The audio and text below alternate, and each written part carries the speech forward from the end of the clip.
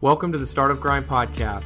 Starting a company is not for the faint of heart. They're always questioning, tweaking. Where we talk to entrepreneurs, venture capitalists, and thought leaders about how to build a great company. Like my friends like you think you're crazy. I think you gotta be a little nuts. And change the world in the process. We optimize for impact instead of profit. It's never been a more exciting time to be an entrepreneur. From Startup Grind chapters across the globe. The chapter director for Cape Town, Boise, Idaho, London, Mala, Palestine, Guangzhou, China, and delivered to you every Monday and Wednesday. It's a startup grind. Hey there, and welcome to Monday's episode of the Startup Grind podcast. Today we have a great interview with Tina Seelig, acclaimed Stanford professor and best-selling author, brought to us in partnership with the FutureCast series, a collaboration between the AT&T Foundry and Ericsson. Tina Seelig is the professor of practice in the Department of Management Science and Engineering at Stanford University. She's also a faculty director of the Stanford Technology Ventures Program, the Entrepreneurship Center at Stanford University's School of Engineering. She teaches courses on creativity, innovation, and entrepreneurship. Tina also teaches at the Hasso-Plattner Institute of Design at Stanford. Tina earned a PhD in neuroscience from Stanford University School of Medicine, where she studied neuroplasticity. She's also worked as a management consultant for Booz Allen Hamilton, a multimedia producer for company Computer Corporation, and was the founder of a multimedia company called Book Browser. She's written 17 books and educational games. Let's listen into Tina Seelig, interviewed in Palo Alto at the AT&T Foundry by Andrew Keen, with some additional audience participation. My name's Dwight Witherspoon. I'm with Ericsson here in Silicon Valley. Also, together with Andrew, one of the founders of FutureCast. I'm seeing some groupie faces out in the audience that have been to most of these, which is great. So welcome back. And for those that are coming for the first time, welcome. Welcome to Tina, we're very excited to have tonight, and is going to talk a lot about something that's really important to the Ericsson AT&T Foundry, which is how to build culture, as much as building technology. So we're all of us very excited to hear from that. A couple of housekeeping notes on the board there, and I think in your seat you'll see a little cheat sheet on social media. So you'll see the hashtag for FutureCast, hashtag SVFutureCast, and then Andrew, Tina, Ericsson, AT&T. So if you are following us on Twitter, please look at that. And we also have a copy of Tina's book for everybody tonight, and I think that she is quite happy to sign that for you as well. It is much easier to sign books than to write them. Awesome. All right, so I'm going to let Andrew Keen, our moderator for all of our FutureCast, get started tonight, and then have a great conversation. Thanks.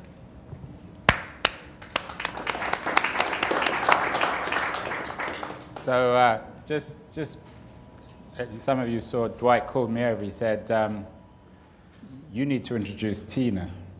I thought, oh my God, I don't know who Tina is. She's here. And in her book, she says when she interviews people, and she always gives this advice to people when they're interviewing people, the first question to ask, and I asked some of you in our brief camera sessions over there, is, who are you? So Tina, who are you? I am a teacher and a student. I spend a lot of time teaching, but I try to learn something new every single day. And teaching at Stanford, I get lots and lots of opportunities to learn new things. So more than anything else, you think of yourself as a teacher? Is that your... Yeah, an educator, but as I said, the way to be the best educator is to be open to new experiences. I am a huge believer in the power of curiosity and asking questions. I grew up in a family where my father asked a lot of questions, and when I was a kid, I was always very embarrassed by it until I realized it was genetic, and I started doing the same thing. You should meet my daughter. She's particularly embarrassed when I ask questions. It's interesting because in the book you talk about your job at Stanford, and you said, you might say something about that, or the institute you run. Because in the book you confess, I guess, it's a kind of confession, that when you applied for the job, you didn't think you wanted it. Yeah, it's actually a pretty interesting story. I decided I've been writing books for a long time, and there was a point in which I decided I really wanted to get back out and work with other people as opposed to being so isolated. So I was looking at jobs at Stanford. I had a young kid, and I wanted to work in a place where I had some flexibility.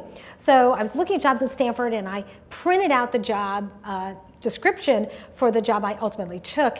But I read it, and I crumbled it up and put it in the trash, because it was much too junior a job. I mean, I had a PhD, I had a lot of experience, and this job was like a junior level position. What did you have a PhD in? Neurophysiology. Oh, easy subject. Yeah, exactly. And so the thing is, I'd been working in industry, and so this job was a junior level job, but it was involved with helping to build this new center on entrepreneurship and technology and innovation. And the next day I took it out of the trash. And I said, there's something in here. At least I'll apply. And I ended up having 11 interviews. And by the end of that process, I was really excited about the possibilities of building this organization. So I was fortunate enough to get the job.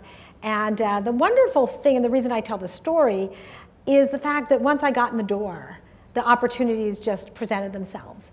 And I was able to leverage the fact that I was at Stanford in this really exciting program to do remarkable things. And I ended up getting promoted and promoted and promoted. And just a couple years ago, they made me a real professor, which is kind of a fairy tale of coming in as an admin practically and becoming a professor. And the fact is, when you get a job, any job, you are not getting just that job, you're getting the keys to the building. And I teach it to my students, is that when you look at a position you're getting, really think about the environment you're going to be joining, the people you're going to work with, because really, once you get in the door, the sky's the limit. So you've written this book, Inside Out. You're all going to get it. I told Tina I was in Germany yesterday, and I read it on my way back on the plane. It's a really good book. It's not your typical business book. It's extremely confessional. It's kind of slightly racy at times. And you really you'll all get a sense of who Tina is tonight, but you really got a sense of Tina. She reveals herself. She doesn't pull any punches about who she is, her strengths and weaknesses. But it's not an autobiography, of course. It's a book about what the subtitle is, Get Ideas Out of Your Head and Into the World. So it's a book about creativity and innovation and all the buzzwords that we all live and die for in Silicon Valley. One of the strikingly interesting things about the book is most of us use words like innovation and creativity without really distinguishing them. They're all part of the kind of general mush of Silicon Valley. But Tina has organized them in a coherent way so one leads to the other. So educate us, Tina, about the differences between these words. What comes first? How does it lead to the next thing, and what eventually happens? Great. Thank you for inviting me to do this, because this is my passion.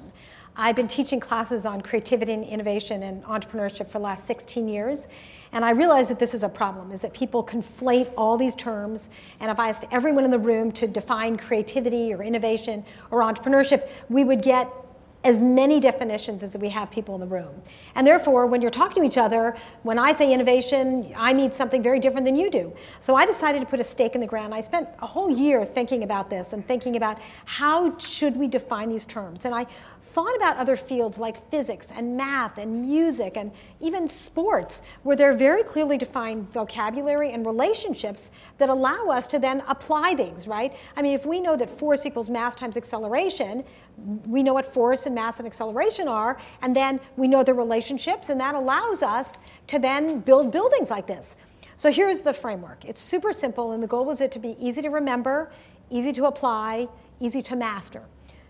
Imagination is envisioning things that don't yet exist. And is that the beginning? That's the beginning. Imagination. We all have imagination. And we all have imagination. We imagine things every single day. When I open up my closet in the morning and I try to imagine what I'm going to need to wear today. I mean, we're imagining, you open up the refrigerator, imagine what I'm going to have for lunch. You knew what to wear there because it I matches, matched exactly. the chair. I was prescient. So, and creativity is applying your imagination to address a problem. So essentially, creativity is applying my ability to envision what doesn't yet exist to solve a problem. Innovation is applying my creativity to come up with a unique solution. So creative solutions are new to you, but innovative solutions are new to the world. And this is a very important distinction, and people conflate them all the time. But the idea is if you can distinguish between them, then you know, am I solving an everyday problem that I might have solved but someone else has done it before? Or am I solving a problem in a way that no one else has done? How does this help people, though? Do they have to, when they come up with an idea, should a light bulb go off in their mind? This is innovation, this is creativity, one leads to the next, or is it intuitive? Well, it's very interesting about this because there are a lot of people who come up with ideas and they think they're being innovative. They think they're being innovative, but really they're being creative. And they don't go out and check to see if anyone else has done it before. I see this with my students all the time, is that, and we see this with companies all the time who come up with Me Too products.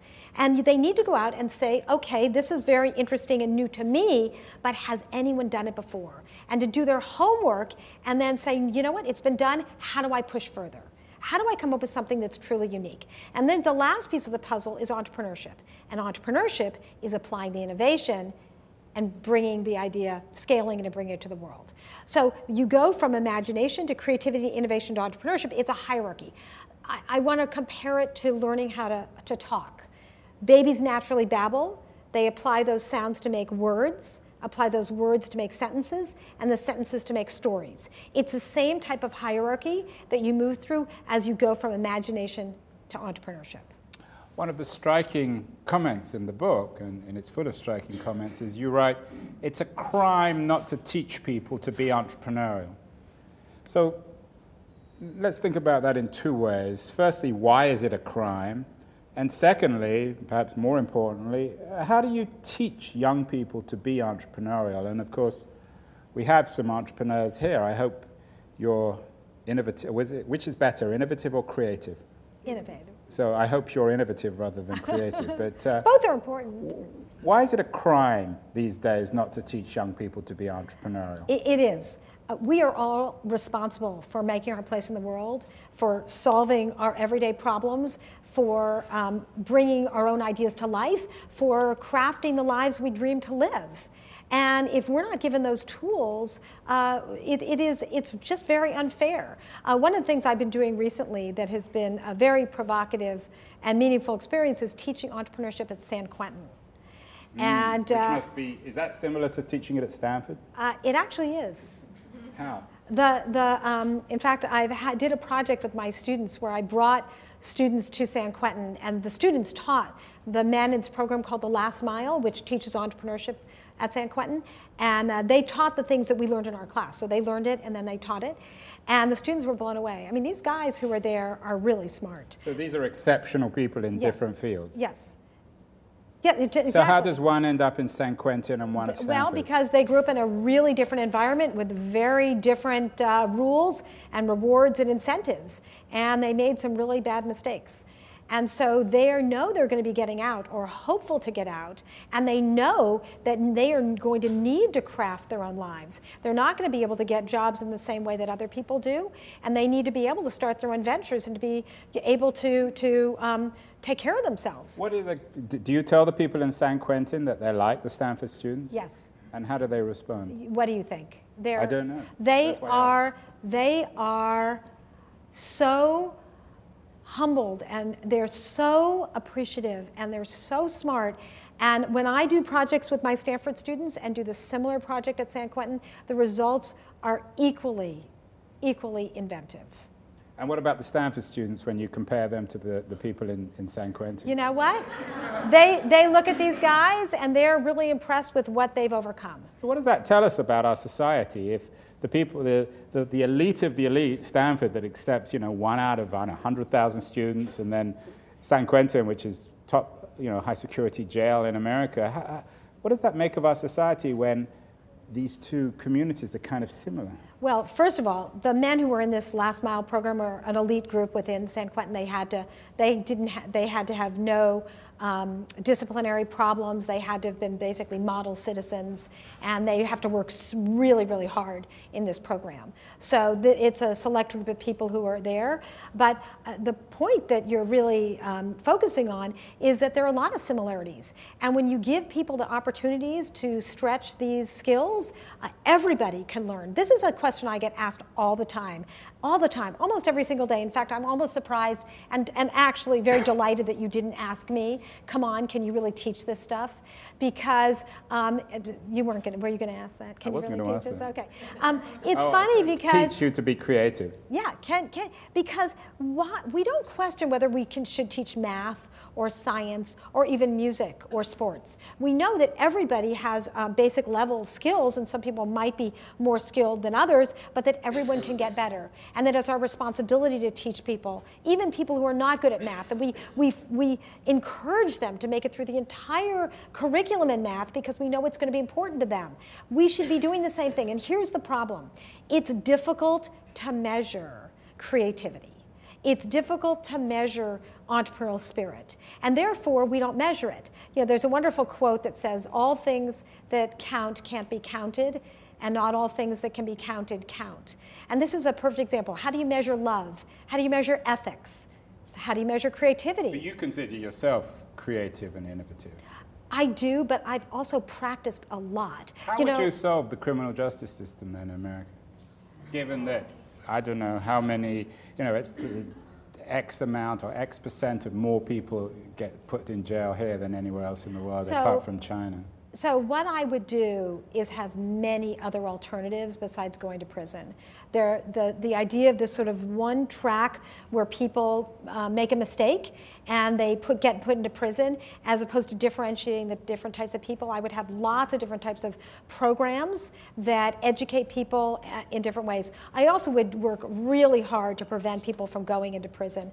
I think that the men that I have met, had they had different types of environments, would have made very different choices in their lives and wouldn't have ended up there in the first place. You have some good examples in your book of people who might have ended up in prison. Scott Harrison, for example, some of you may know him. He's actually someone we've talked to about coming to Futurecast. Scott is the founder, CEO of Charity Water, but before Charity Water, he certainly flirted, I think, with criminality of one kind or another. Why do you use Scott Harrison as an example of someone who is one of your models in the book? Yeah, it's a really fascinating story. He spoke at Stanford, and I encourage people to watch the interview on our website, which is ecorner.stanford.edu. That's a little commercial. And Charity Water is an exceptionally good organization, I think. So what happened is he was in his 20s. He was a nightclub promoter in New York, which meant his job was to get people drunk. And the drunker he got them, the better. So he was really good at his job. And he got people really drunk as well as he got himself drunk. And so he became an alcoholic, a drug addict. He was addicted to all sorts of other things. And he woke up one morning and realized his life was a mess. And he was down in South America, and he said, I need the opposite of my life.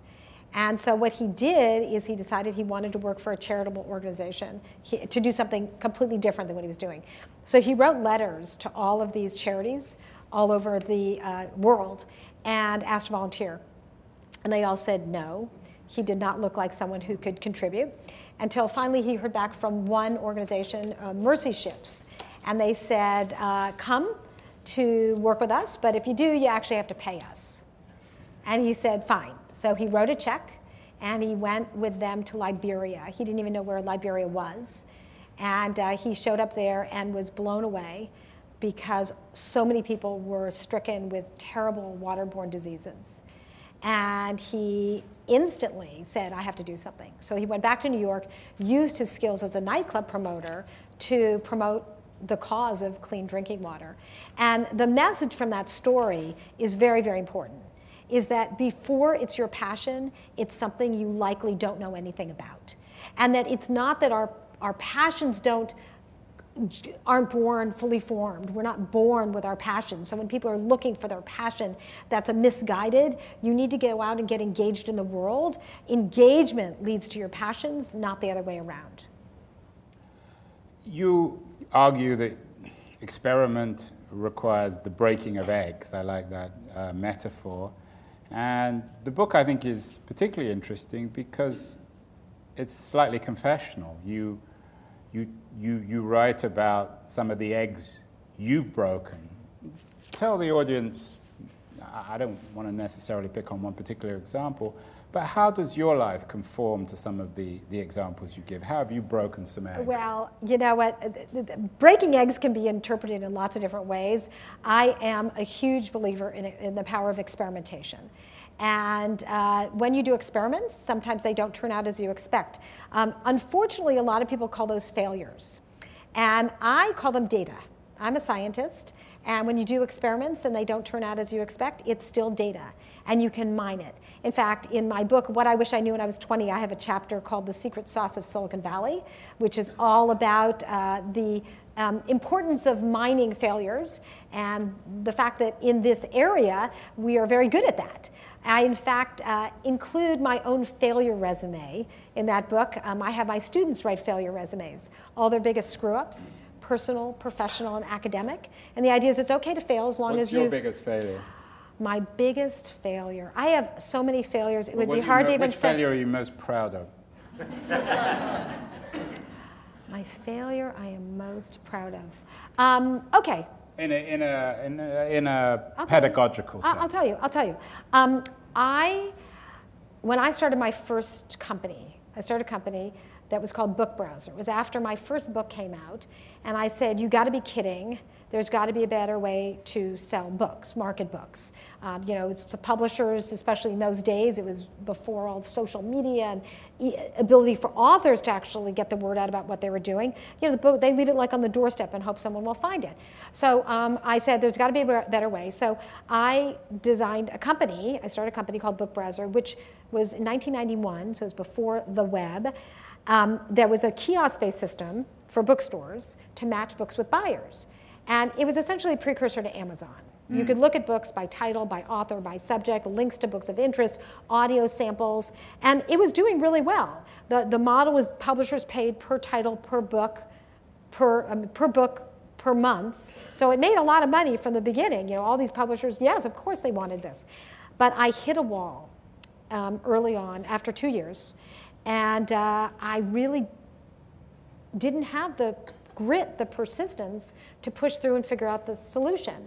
And part of it was that I had wanted to just prove that I could start a company and sell it in 2 years. That was sort of the vision I had. So I was limited somewhat by my own vision, but also I wasn't confident enough that I could solve the problem, so I sold the business.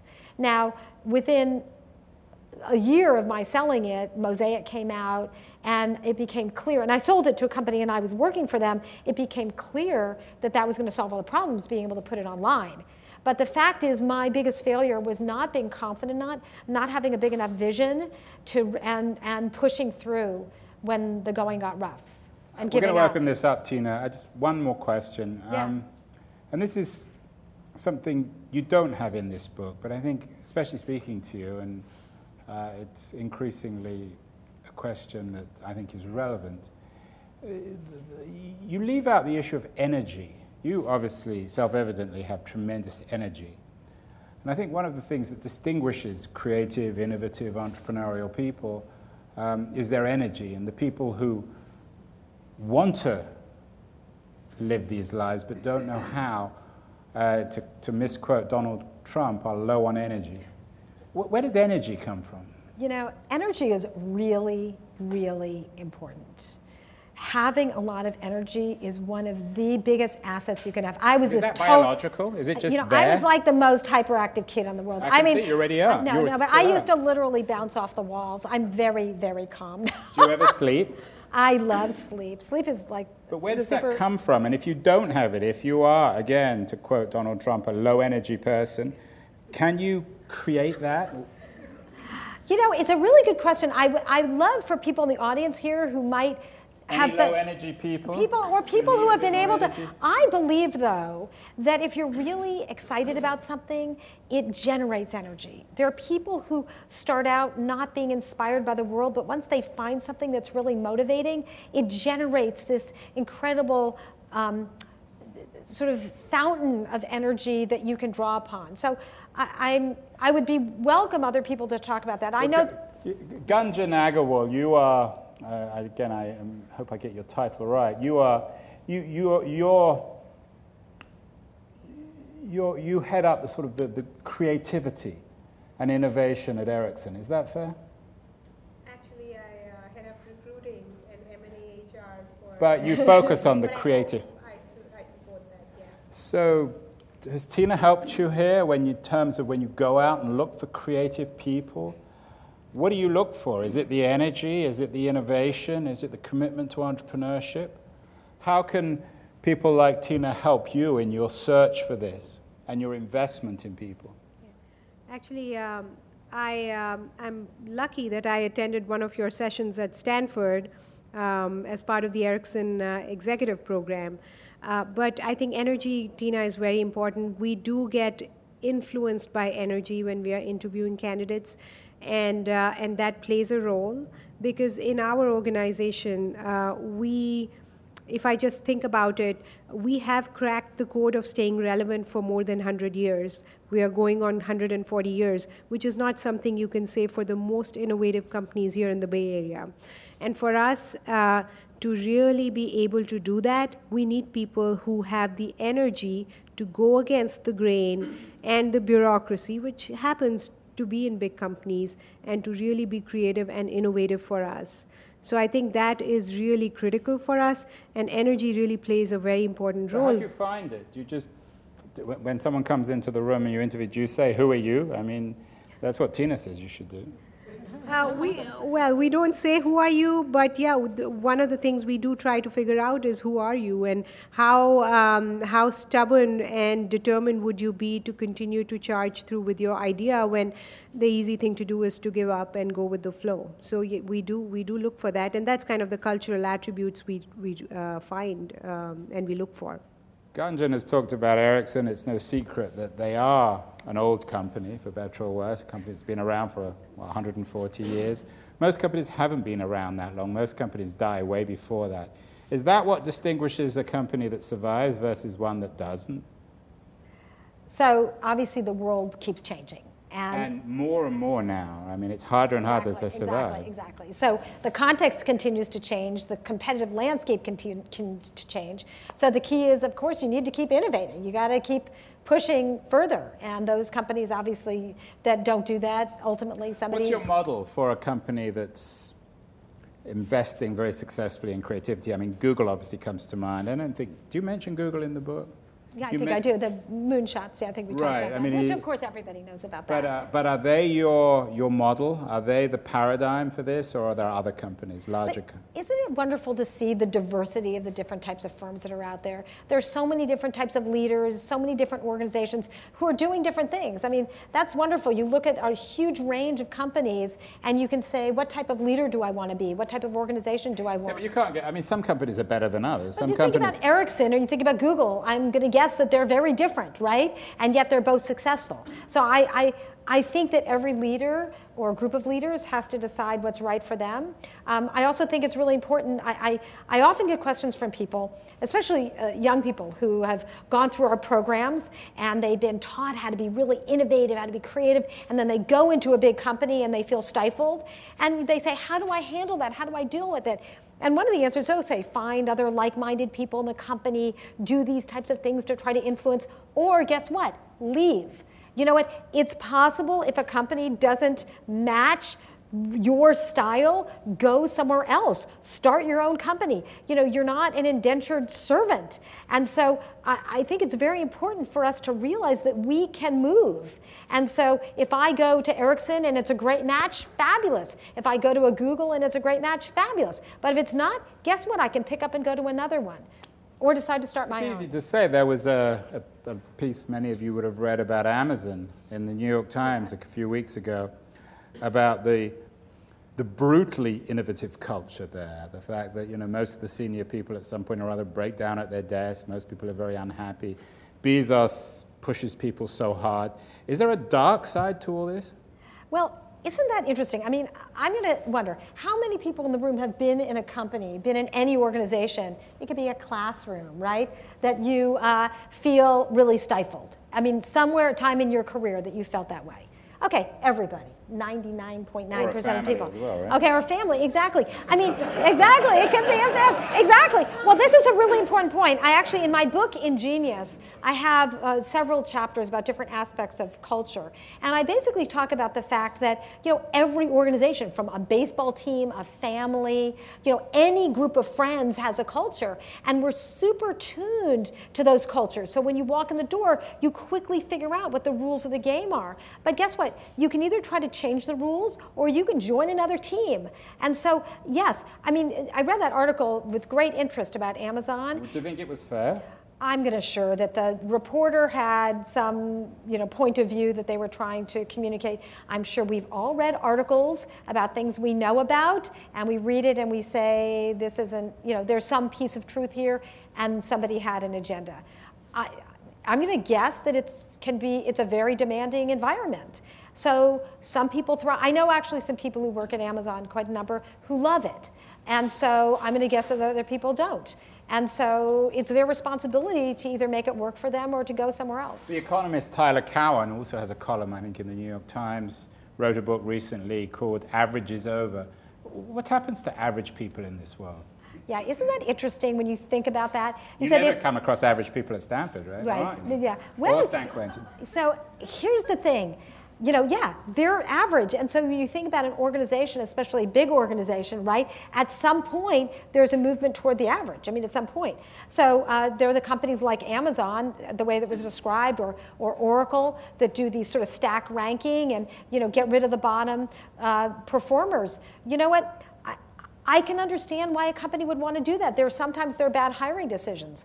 I happen to work at a place, Stanford, where it's actually really, really difficult to get rid of anybody if they're not a good performer. And that's a very difficult type of environment to be in. So to be in an organization, if someone's not a good fit and you can say this isn't working out, why don't you go be successful somewhere else? You know what, I'm gonna guess that for a lot of people, when they have gotten fired from a job, that ended up being a gift in disguise. They went off and did something else, right?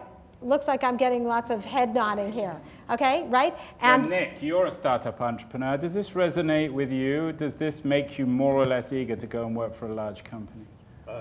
My experience generally is large companies sort of induce fear and anxiety generally in the people who work for them. Have you ever worked for one? And you might introduce yourself as well. Yeah, I'm Nick Foster. I work for a startup in San Francisco called Quid.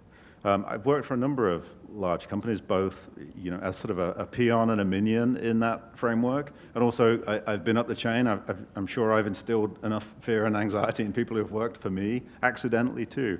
But what resonated was the hierarchy you mentioned between imagination, creativity, innovation. I think big companies have a structure that sometimes stop imagination. Their employees go home every night, they invent stories for their kids, they do art. They're not at home thinking, oh, I'm being creative, but they come in through the door of the company and now they're following the role they believe they should follow, and I think that's probably the stifling moment. Sorry, I just want to add, Juan from Rally Team, you were nodding there. Do you agree with Nick? Absolutely. I spent most of my career in the corporate world, and who did you work for? I've worked for Microsoft, worked for a large telecom company, large tech company, large energy company, large consulting company. Every single job that I've left has never been because of the paycheck. It's always been because I got bored, right? I wanted to do more and learn more, but as Nick said, with these large companies, there's often silos, right? And it's hard to break free from those silos because this is what your job is. This is what you're supposed to do. You're not supposed to think outside of this silo, right? So it makes it really difficult to be innovative, be creative within these large organizations.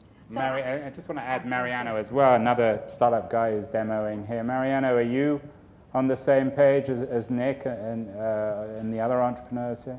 So I never. You might introduce yourself as well. So I'm Mariano Sorotan from Argentina. I run a company called Mural. It's my second or third startup, or fourth if you consider the very poor failures in the adolescence. But I never worked at a company, only when my last company got acquired. So it was acquired by a big media company. And again, always startup, out of college. And when I was working, I had to leave that company after my golden handcuffs were off because I was pitching a game idea that a committee decided that it might not be $100 million idea. And I said, okay, how do you know? Please tell me. So I need that crystal ball too, right? So, I guess that the right answer, they should have given me back, say, wait, let's go try this with a little budget, right? I think it's happening more and more. Large companies are switching to a more experimental culture. Again, still siloed, as they said. So AT&T Foundry, for example, it's an initiative in there. I don't know about the rest of AT&T. Hopefully it is. But I think there's a change in the enterprise. But I can't resist giving the microphone to Ruth, putting her on. She always puts me on the hot seat, so I can put her on the hot seat. Ruth, you are an innovator within AT&T. Is that a contradiction in terms? Luckily, I'm not the only one. I work in the Foundry here. So we are a group of bandits within AT&T. We're all rebels and we all support each other in that. So that's very helpful and a good recipe for. But don't you need a Steve Jobs, a champion, to do that? We do. We have one. We're very lucky. Who's that, John Donovan was the visionary for the Foundries. And I think you can be an innovator within a large organization. We are lucky. There was the mention of silos. We are a cross-functional team, and often, sometimes we can get caught up in the silos, but then we have lunch, we collaborate on projects, and we're really lucky that we have this kind of environment and space and autonomy here to, put on programs like FutureCast. I get to choose what topic I want every time. There's no one giving me marching orders because we're here, we're in open space, and we're able to innovate and have the room to play that out. So things like proof of concepts, speaking on behalf of the company, exploring partnerships. That's why the Foundry was created, so that we can meet these great entrepreneurs and really fully explore the potential there, rather than them trying to talk to 10 different people in all parts of the country and not have much clear direction. A quick break from Tina Seelig for some recent startup headlines. Google's DeepMind is set to analyze 1 million eye scans with the aim of creating AI algorithms that may be able to detect early signs of disease. The company is partnering with the UK's National Health Service and London's Moorfield Eye Hospital for the research project. DeepMind previously collaborated with the NHS on the app Streams, providing physicians with the latest available medical data. MBA consultancy service marketplace Hourly Nerd has raised $22 million in a Series C round led by General Catalyst, with participation from Greylock, Highland, and others. The company matches businesses with vetted experts based on specific needs and areas of expertise. They've raised $35 million to date. Blockchain identity platform Netkey has raised $3.5 million in a C round led by O'Reilly Alpha Tech Ventures, with participation from Base Ventures and others. The California-based startup provides verification tools for Bitcoin wallets. Let's get back to the interview with Tina Seelig. Tina, this word silo is becoming fashionable. First, I'd like you to define what it means. Gillian Tett, who's a very good Financial Times journalist, has just come out with a new book on silos and how some companies like Facebook and Google are fighting silos. Firstly, what is a silo? And secondly, why is it, maybe you agree or don't, but why is it such a fashionable issue now, and why do so many companies want to break silos down? Well, obviously, if a silo is keeping people separate, what is a silo? Well, let's define it, right? It's a group of people within an organization who are insulated from each other, right? So let's think of a silo in a university, right? If you've got the chemistry department and the math department and the history department and they don't talk to each other, that would be considered a silo. And clearly we know that at a university or at a company, the more cross-pollination you have, the better, because the interesting things happen at the boundaries. So the goal is to break them down. A lot has to do with the way the organization is structured, right? If someone has a lot of power and power over their silo, they don't want to give that up because, if I see what's going on in the other silo, I want to do something differently. But there's something I really want to bring up that all of these comments sort of begged, was that the piece of the model that I didn't get to tell you, or that I didn't tell you about this, the imagination, creativity, innovation, entrepreneurship, it's actually a cycle. And I call it the invention cycle. It goes back to the beginning. It goes back to imagination. So here's what happens. An individual or a group of individuals comes up with a vision. They imagine the way the world might be different. That stimulates creative problem solving. It also then stimulates or encourages people to come up with innovative solutions, and then goes to entrepreneurship, where you start scaling the ideas. But that cannot happen without inspiring the imagination of other people. And so you end up with these wave upon wave of innovation and entrepreneurship, because it goes around and around and around. And so really the leader of an organization, their responsibility is to continue to inspire the imagination of others in their organization. And that's a huge failure of leadership if the leaders don't do that.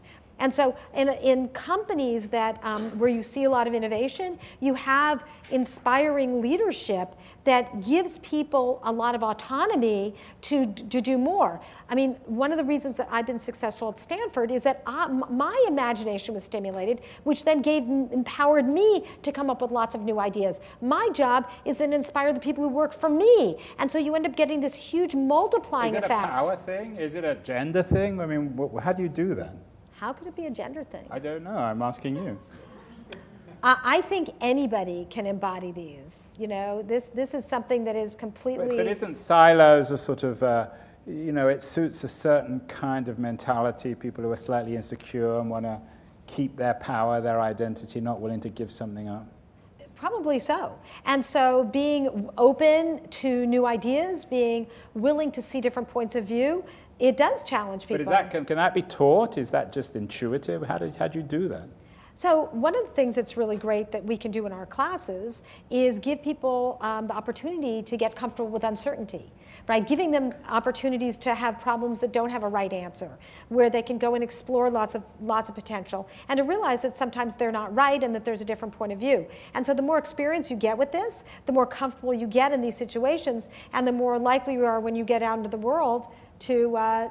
This is a new world, Tina, isn't it? This is a world that, you and I are relatively similar ages. When we were growing up, when we were being educated, you never heard about silos or imagination or breaking eggs. You didn't? People didn't break eggs? Well, they did, but they didn't talk about it or boast about it. So for this young generation, we have Gianni here. How old are you, Gianni?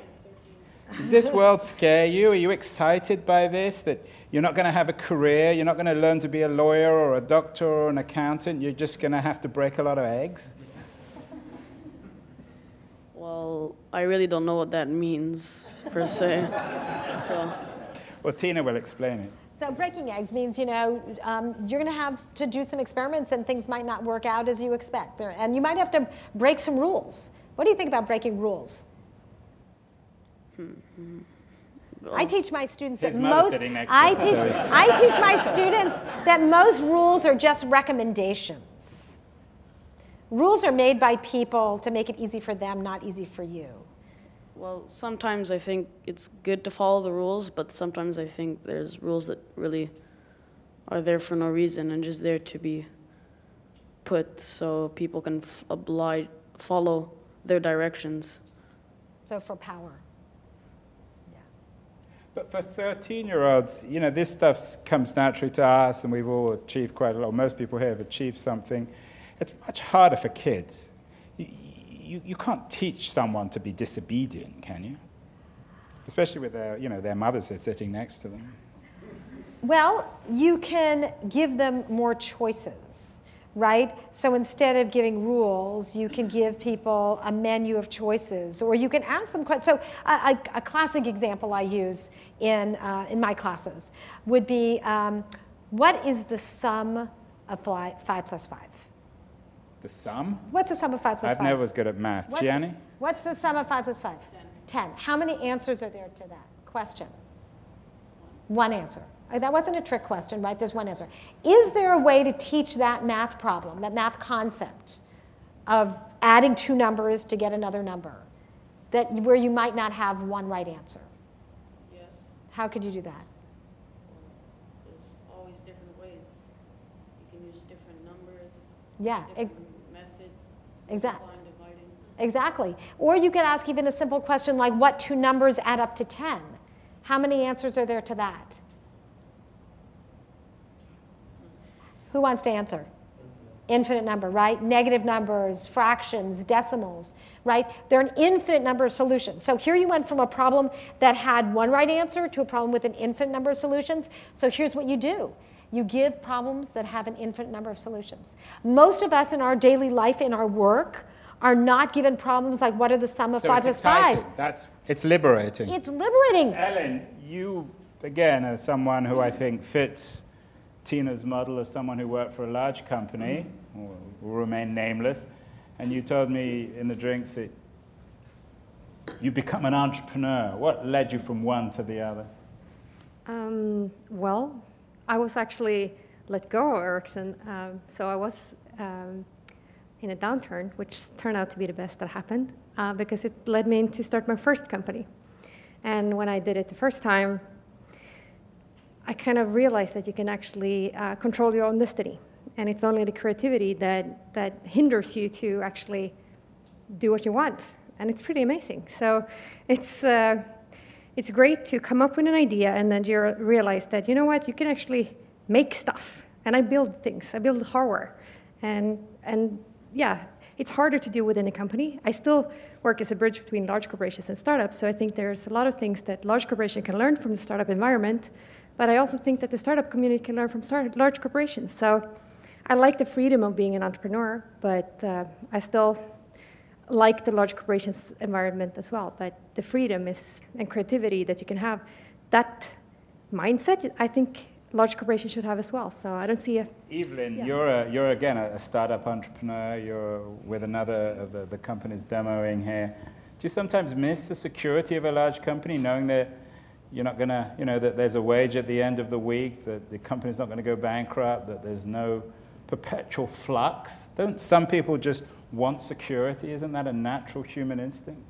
So it depends, I think, what people and view. Introduce yourself and tell everyone your company. Yeah. So I work at SmartUp, and SmartUp is an app, which is a learning and mentoring app for new startups, entrepreneurs, and organizations who want to be more like a startup, who want to learn about what's happening in a startup scene, to have that startup mentality, basically. So to answer to your question, I think that it depends what people view to be a security. So I've never worked in a large company. And this startup is my first job, like proper one. And for me, security and freedom and happiness of work is that I can be exposed to learning. So in the startup that I work for, it's a lot of learning every day. You never know what you're going to end up doing, tomorrow, and you always know by learning you actually become much more aware of what's happening around you, and by being more present and aware, you can feel that you have that power of creating anything. So it gives you more confidence. It doesn't limit you in terms of those rules. It doesn't limit you in terms of the environment. Environment is very important, because if you are surrounded by like-minded people, you feel free to do anything, and then you are not afraid to tell what you think, to risk-taking and all that kind of stuff. So it's very learning. empowering. So it's the university of life, Tina. It is. What's the point of Stanford? So a really, really good question. You know what? You can learn in lots of different environments. The thing that Stanford does that's most powerful, and you know what, I've said this many times, is they pick a community of people. You work with colleagues, right? You're not working all by yourself. So what the admissions department is one of the most powerful groups on campus, because they pick the people who are going to be in that community. And that's why people come to school. First of all, they obviously are learning something, but knowledge is a commodity these days, right? You can learn in lots and lots of different ways. But the opportunity to work with really interesting people who come from different backgrounds from all over the world, that provides a tremendous opportunity. A few months ago, Sebastian Thrun of Udacity sat in your hot green seat. He didn't wear a dress as nice as yours, but is there a future for the Udacities of the world? Are they making the university essentially obsolete, do you think? I've had the opportunity, I've taught 3 MOOCs Right. So I've had about 25 or 30,000 students in each one. Two were called a crash course on creativity, and one was creativity music to my ears. I worked with all these rock stars from Warner Brothers. So they were really fun experiences. I'm not going to do it again. So why? It's a massive amount of work, and You're also lazy? I work. I have a lot of other classes I'm teaching. But the other thing is, yeah, am I lazy? The thing is that the population of students from all over the world is not the same as the curated collection of students at Stanford. It's a very complicated to teach this very, very diverse group. But what I did learn out of this was something very interesting. Is that in a classroom, I'm expected to be the one who sort of adds all the energy to the room and motivates everyone. Can't do that when you've got 30,000 people in the class. So what you end up doing is you really distribute that responsibility to the class, and they help each other. So it becomes a learning community in a very, very different way, because at that scale, they all help each other. And what happens is people bubble up in the course who become almost de facto teaching assistants. So I found that it was a remarkable experience for me to see what it meant to teach in an extreme environment. And it's made me give much more responsibility to the students in my classes, because I realize if it happens online, it can certainly happen in a classroom as well. So Kurt, and you're never going to forgive me for this question, but you're a serial entrepreneur, which is a polite way of saying you're about my age, and everybody else is 30 years younger. Thanks for that. But here's the nice part of the question. You've survived. You still have some hair. This idea of doing lots of companies, of not necessarily being, an 18-year-old entrepreneur. What have you learned from your experience of founding, of creating lots of companies? Is there a kind of wisdom that comes from it, different from the traditional wisdom of growing up? And you might introduce yourself and tell everyone what you do. Yeah, hi everybody. I'm Kurt Bauer. I'm the co-founder of a company called Bud to Bud, and we have an app running on iOS and Android called QUS, Q.US, and it's an integrated music platform, so you can aggregate services and socialize with your friends and listen with them live. So that's what I spend my days doing. And you've done a lot of startups. Yes, definitely. And I've also worked at larger companies, and I found myself moving toward smaller companies, smaller environments, because I was too immature to really operate with grown-ups in the larger companies. And you still don't wear socks, right? No, I try to avoid it. But I had some profound failures as a result of that. And as everybody's talking here, I'm thinking, well, I wonder if I could go back into a larger environment. And I think, you learn doing entrepreneurial things and, getting involved in M&A and being swallowed by larger companies and then leaving, going to starting another thing, and that whole cycle, you learn patience and when to attack and when to retreat and all those things, and those are still valid in an entrepreneurial environment, because you can't do everything. So some things can be learned, and things like patience you can't learn when you're an 18-year-old. Do you have to be a little bit more than 18 to learn those sorts of things? To learn patience? We're all different. Some people are naturally very patient, and some people are very impulsive and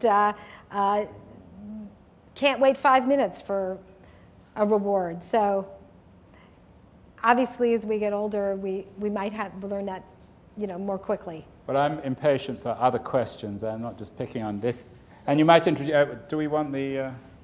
And please, we've got about 20 minutes left, so lots of questions. So Pemo Theodore, I'm founder of EasyBiz. We do media and streaming and event organising. One word I haven't heard all night, and that's the word risk. And I feel that is like the core of what you're talking about, what Andrew's talking about, what everyone's talking about. That in the corporates, they're risk averse usually, and in the startup world, you have to be risk tolerant. And I think that might be something that can't totally be learnt, because I think some people's nature innately goes away from risk, that doesn't want risk, wants security. And I have seen that in our ecosystem, really. So I'm wondering what your thoughts are on that. So I want to just ask, how many people in the room think they're risk takers? Great. So here's the thing that's so interesting to me about risk, is that I did a lot of thinking about risk and realized that risk comes in lots of different flavors, but we don't often distinguish between them. There are physical risks, there are financial risks, there are emotional risks, there are social risks, there are intellectual risks, there are ethical risks.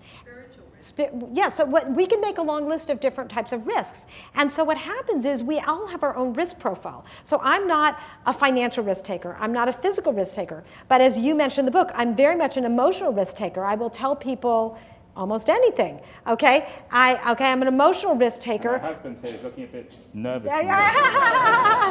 You know, but I'm a social risk taker. I'm an emotional risk taker. I'm an intellectual risk taker.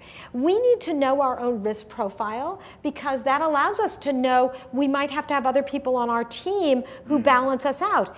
The other thing, and I think this is really important, is that startup companies, venture capitalists, are actually trying to squeeze the risk out of their venture.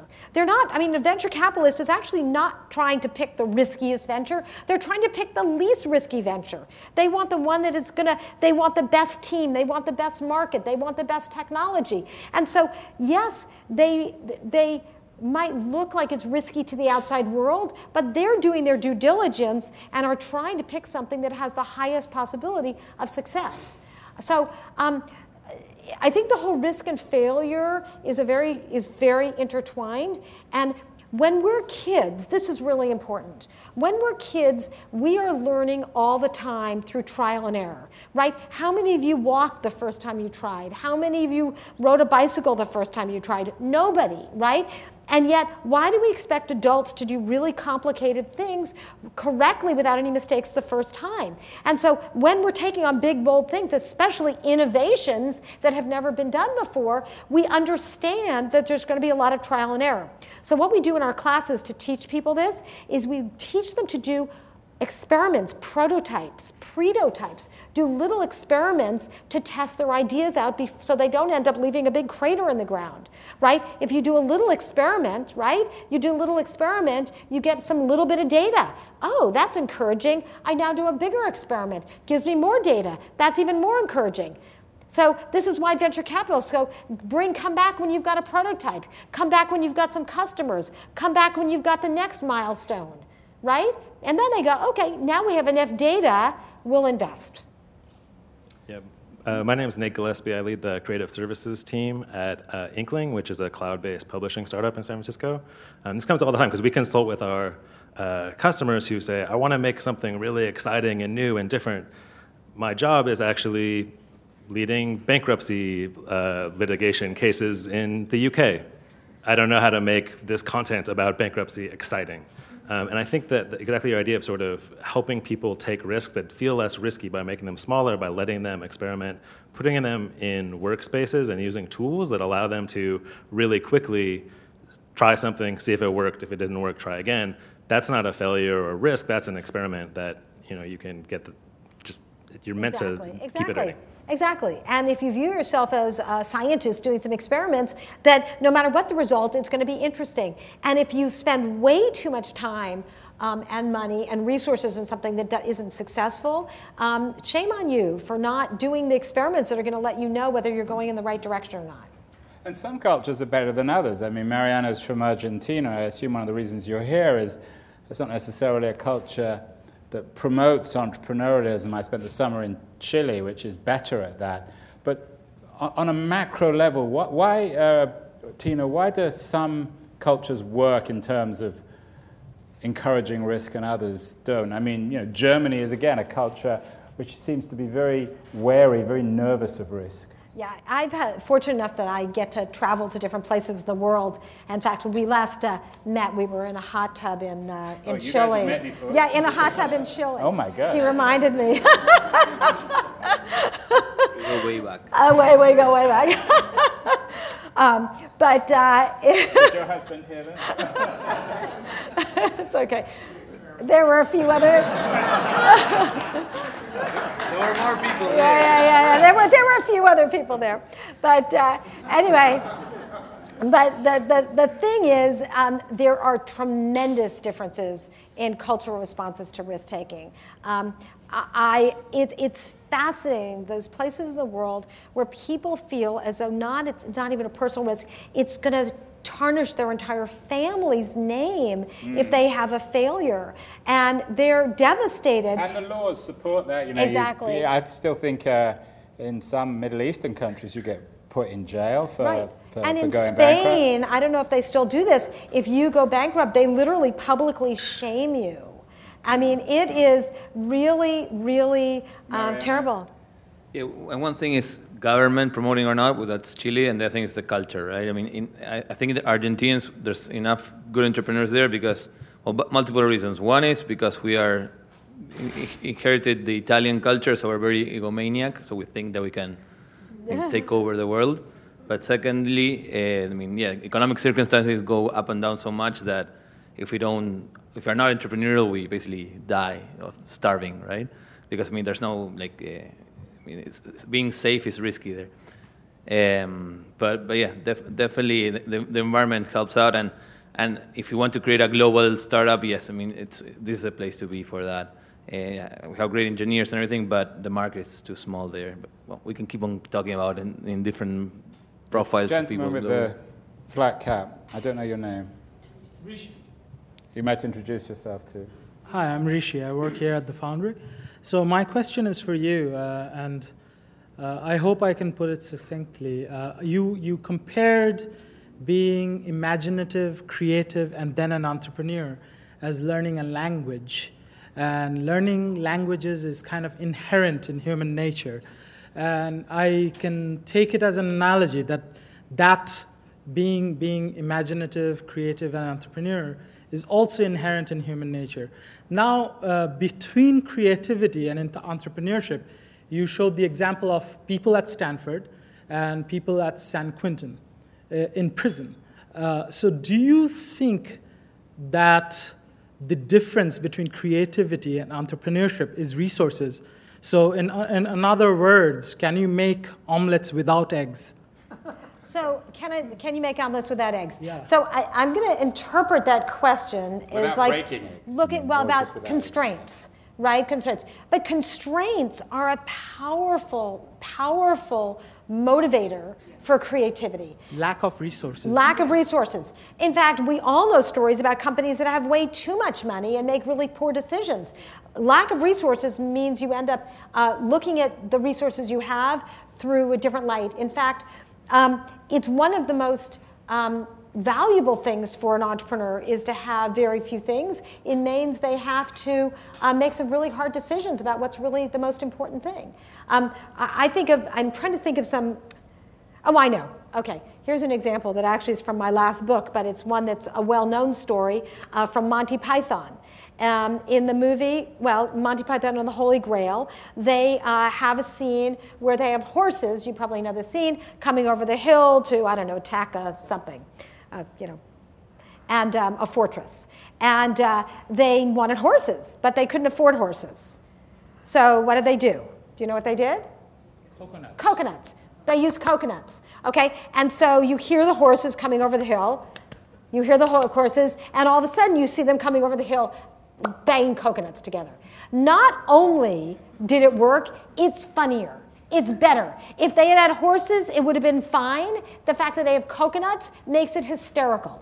Okay, so it ends up becoming this incredibly iconic scene that had they had the resources, they wouldn't have actually done that. They would have had horses. And so oftentimes the decisions you make when you have fewer resources end up being much more clever than the ones that you make if you have a lot of resources. So I'm a huge believer that constraints are a powerful stimulant for creativity. Period. Gentleman here. Striped shirt. Hi, Tina. Hi, everyone. My name is Isaac. I'm a student at Stanford. I'm from Nigeria, Africa.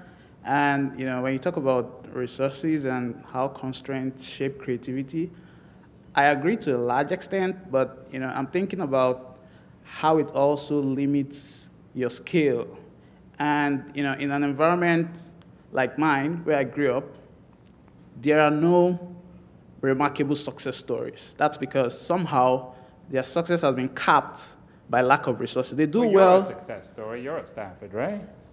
I mean, business success. Like, these guys have bootstrapped and built this company, and it's become a global brand. There are not that much of them. And I feel that ability to break out of that mold and become success brands also reinforce in the ecosystem itself that it's possible. Because if we're not seeing lots of companies that are doing that, then we just think, okay, this is only the much I can do given the constraints I have, and that's it. So how do you overcome this constraint of resources, which are very real, and build brands that can be global and support the rest of the ecosystem? So this is really important. And I think one of the biggest problems is that people don't celebrate their local role models. So we often use Silicon Valley role models. And so here you are in Africa, and you're reading stories about Silicon Valley.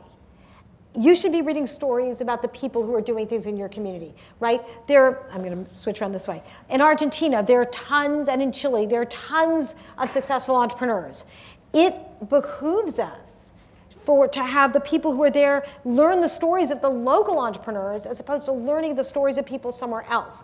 Because what happens is you start saying, oh, I can only do this when I'm in that environment.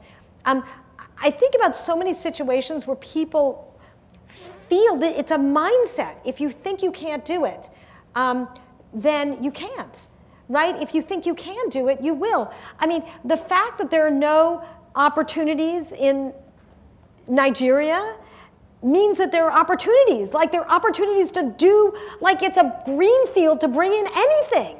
There's a great story. I quote it in this book. It's about the two salesmen who go to some village in Africa, and one writes back and says, who's selling shoes? You know the story? Mm-hmm. Selling the shoes, and one comes back and says, oh my gosh, terrible news, no one wears shoes here. And the other one writes back and says, fabulous news, no one wears shoes here. Okay, so the fact that no one wears shoes, you can either look at that as a problem or as an opportunity. You're like, great, we can sell everybody shoes. So the fact that there are, you could build schools, you could build infrastructure, you could build a coffee shop. You can do anything. Sorry, what was your name again? My name is Isaac. Isaac. Is Tina convincing, or is this just... My question is around the scale, right? Yeah, you could do stuff, you could change your village, if you're not operating at a certain level, the impact is not, there are going to be 100 people like you who would get there and be stuck. How do you move from just a local player, what they call village champion, to becoming a mega success in terms of global performance? Great. So one of the things I talk about in this book, one of the things I talk about in this book is the fact that you choose at some point what stage you want to play out your life. It's the same skills to be the president of the local PTA as to be the president of the United States, right? It's the same skills in general, right? So you have to decide, do I want to work on my little local community? Do I want to work on a more regional level? Do I want to work nationally? Do I want to be a global stage, right? Example, right? If I invent a new cookie, I can just give you my cookie, cookie, here it is. I can start a cookie stand at the farmer's market. I can start a cookie store. I can have a national cookie company. I can have a global baking business, right? It all started with one cookie. So I need to have a vision of what I want to do. If you have a vision of what you want to achieve, you will then look at the opportunities that are going to get you there. And I think it comes down to starting out with what the vision of what you can do. That's what I heard you saying, is that how do I break free from the constraints? And those constraints are in your own mind. Questions, other questions? I don't know, do people agree? Yeah, we've got some people here, we've got lots of questions. So good. Let's get... A friend of mine who's a Nigerian, he was a big CEO, he took his partner back to Nigeria last year, and they set up a micro fund. I want to get some other questions because it's getting late and Tina has lots of books to sign. And she's absolutely right on that signing thing, I know. Hi, my name is Ricky Schwartz. I'm the head of IT innovation at Ericsson. I want to go back to the 5 + 5 = 10 question. And you said infinite choices, right? Sometimes infinity creates paralysis. So maybe it's balance, maybe it's constraints, but can you talk a little bit about how to balance constraints versus infinity? Yeah, it's a really, really interesting point, that tension between creativity and control. So there are times in which you want problems that are, what is the sum of 5 + 5? It's like, okay, I want to know the answer. There are other times where you really want to be innovative. You want to be have a problem where you're given an infinite number of possibilities. For my students, where I am trying to teach them how to be really innovative, I give them problems and I require them to come up with at least 100 solutions. Sometimes they think, that must be a typo. She must have meant 10. No, it's like, no, it's 100. The first wave of ideas are always going to be incremental. Always, they're going to be expected. And this is the problem that companies have all the time. They have a problem to solve. They come up with the first answer and they run with it. That's usually just incremental creative solution. But if they came up with 100 solutions, they would come up with some really wild ones. So we should do that with our own lives as well? You bet, absolutely. And in fact, the best way to come up with great solutions is to come up with really stupid ideas. My favorite assignment I do with my students all the time is they have to come up with the stupidest solution. Can we do a little quick exercise? Okay, you guys on this side, come up with really quickly the worst idea you can for a restaurant. Like the worst idea you can. English food. Rotten food. Rotten food? Okay, rotten food.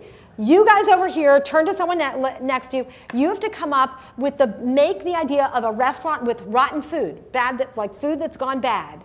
That you have to turn this into the most brilliant idea possible. And it's in the book. Yeah, okay, the most brilliant idea possible. Is that a plan? No. What's that? Dry aged steak. Okay, great, rotten food. So we're having dry aged steak. We're going to have cheese. We're going to have wine, right? The whole restaurant is focused on fermented things that are fermented, right? It's rotten food. This is it's going to be called culture. We're going to call it culture, and everything is cultured food. Okay? So anyway, that was just one. But you could come up with what's the worst idea for a family vacation? What about a book? What's the worst idea for a book? The worst idea for a book. This lady at the back. You have a question, not about the book. Yeah, so I was working with an NGO back in India. Sorry, you might introduce yourself too. I'm Aditi. I work with Ericsson.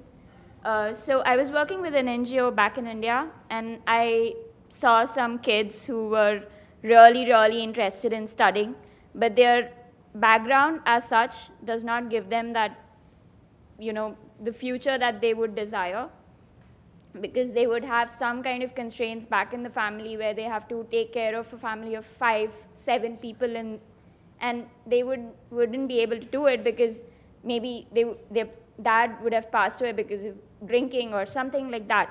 So how do we as citizens or as human beings encourage them to get out of those boundaries and be people who would be successful in their lives? Yeah, so obviously every situation is unique, right? I don't know the specific situation of that family and those people and what their specific constraints are.